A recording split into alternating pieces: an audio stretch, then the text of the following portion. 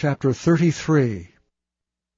And the Lord said unto Moses, Depart, and go up hence, thou and the people which thou hast brought up out of the land of Egypt, unto the land which I swear unto Abraham, to Isaac, and to Jacob, saying, Unto thy seed will I give it.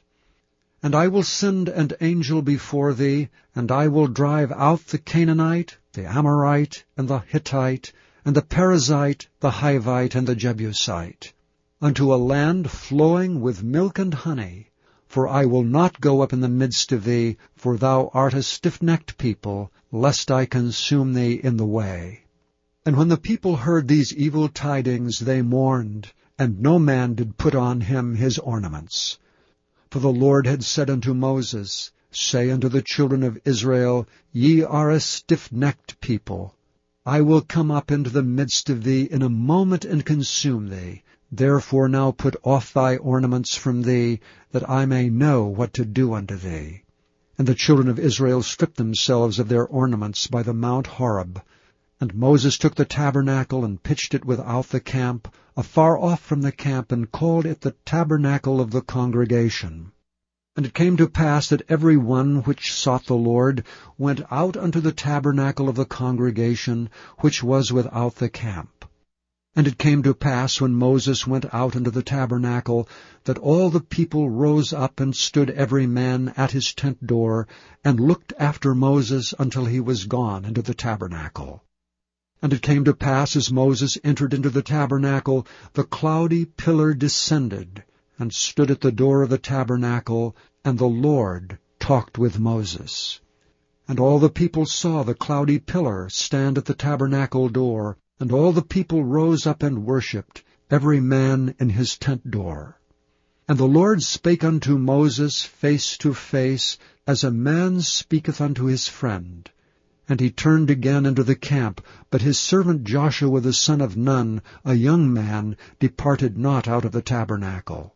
And Moses said unto the Lord, See, thou sayest unto me, Bring up this people, and thou hast not let me know whom thou wilt send with me. Yet thou hast said, I know thee by name, and thou hast also found grace in my sight. Now therefore I pray thee, if I have found grace in thy sight, show me now the way that I may know thee, that I may find grace in thy sight, and consider that this nation is thy people.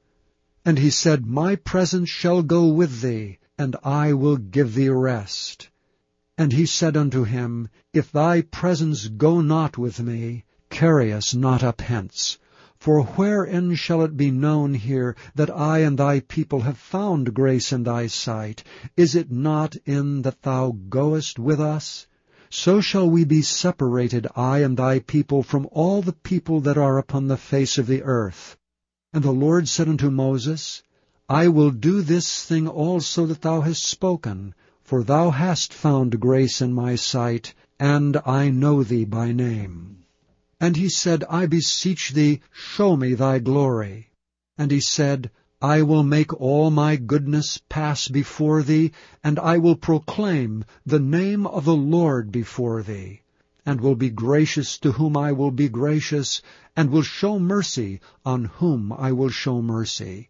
And he said, Thou canst not see my face, for there shall no man see me and live. And the Lord said, Behold, there is a place by me, and thou shalt stand upon a rock.